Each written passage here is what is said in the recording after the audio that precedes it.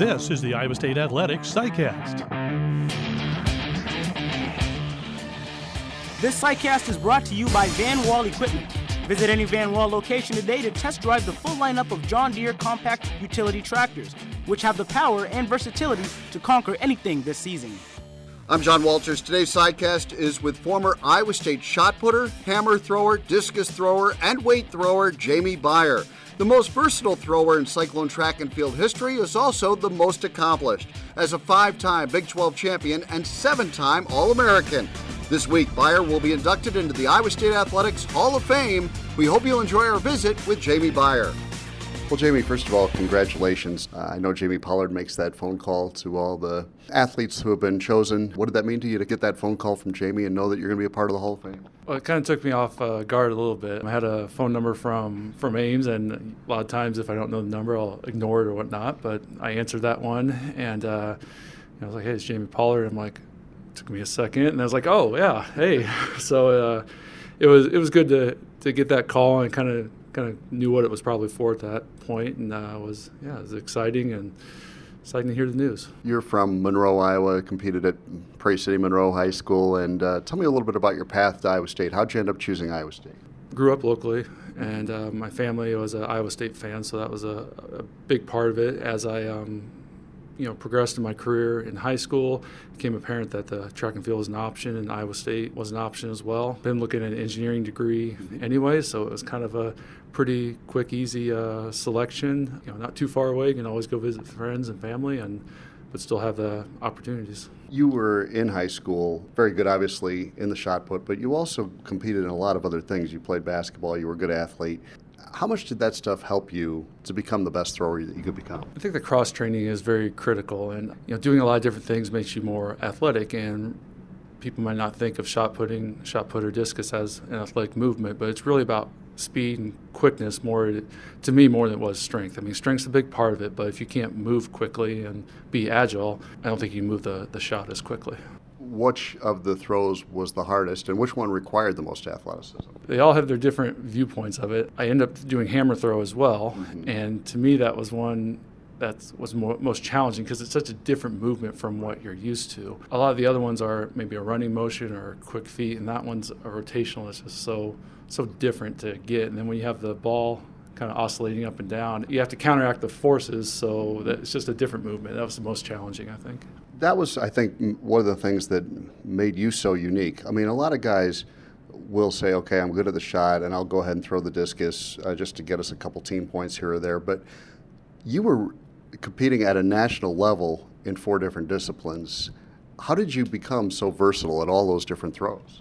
Well, with the shot put and discus, when you do the spin technique and the shot put, they're pretty similar. How you really get to the finish is a little different. So those two kind of melded well together. I think on the other ones is once you start to get indoor track and field, there was a weight throw, and it's, again, another cross-training type of event. And as you get used to it, and it just became pretty decent at that. And then that transitioned to hammer outside. I didn't do a whole lot for hammer outside, but still it was a fun event.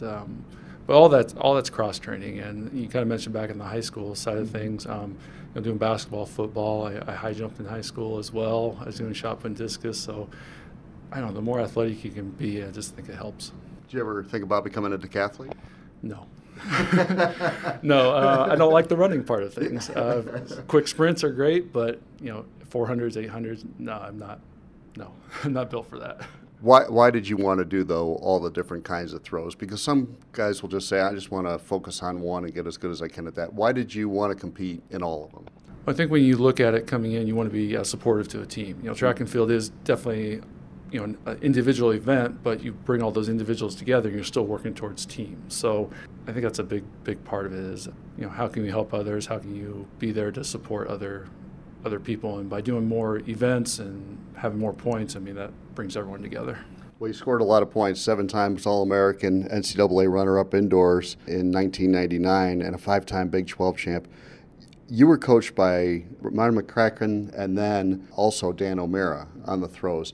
Tell me what influences they had on your career, and how do they help you to maybe take things to a different level? Well, with Ron, he mostly was in the recruiting side of things. When I came to Iowa State, Dan O'Mara was the throws coach, but Ron was instrumental from a mentoring standpoint. I might be playing pickup games with people in the rec, and he's like, "What are you doing?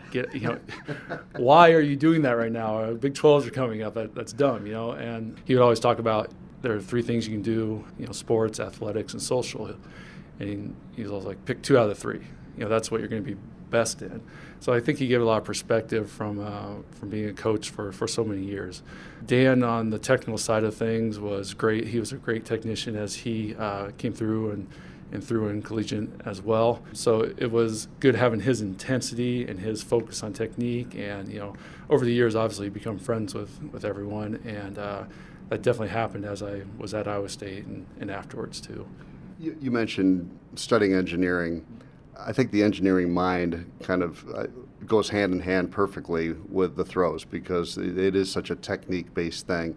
Did you find yourself really thinking through the steps and evaluating it from almost an engineering point of view of how can I get this object to move the furthest?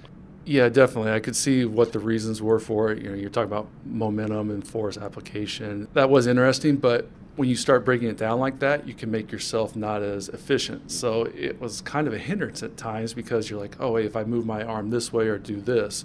Well, what Dan helped with a lot, especially towards the end of the season, was like, just go, just move, just keep going.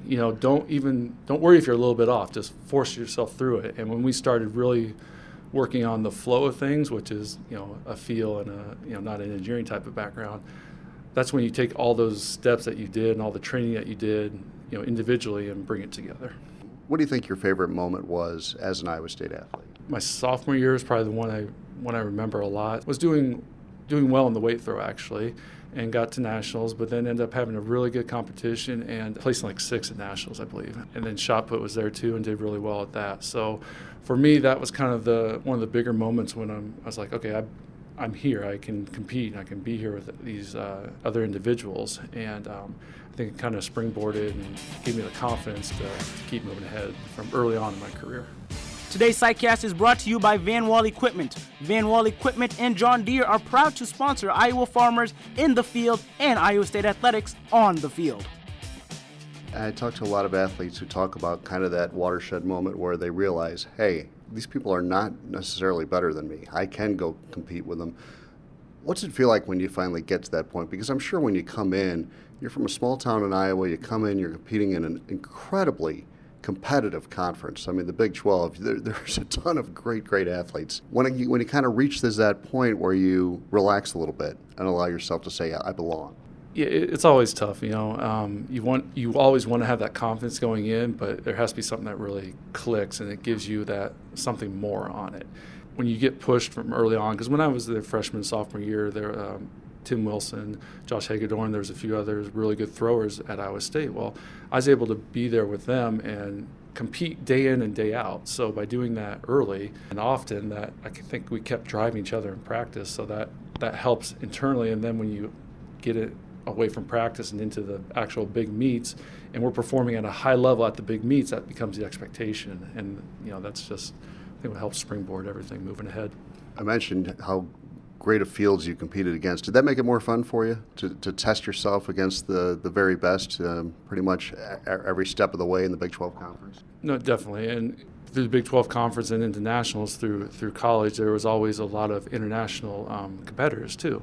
So you weren't just competing against the best in the U.S., you were literally competing against the best in the world. And as my career progressed outside of Iowa State, you go to these other meets in different locations, and you're familiar with people that are there already. You know who they are, you know what their strengths are and what they can do. And that makes it easier when you get in that big stage to really perform, because you're like, I've been here before. You were an academic All-American, and that's hard. I mean, because there's a lot of time demands on an athlete.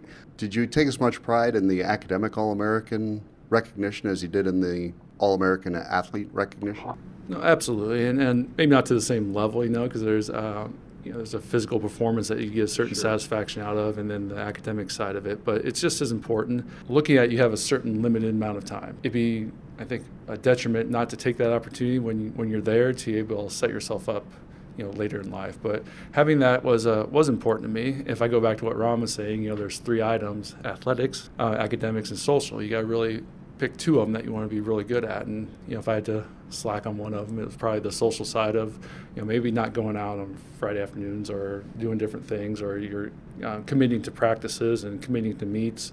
Those are the 2 things I chose to focus on. Well, obviously a lot of success during your career within the Big 12 Conference and the NCAA, but you continued it afterwards and had a nice, very successful, long international career.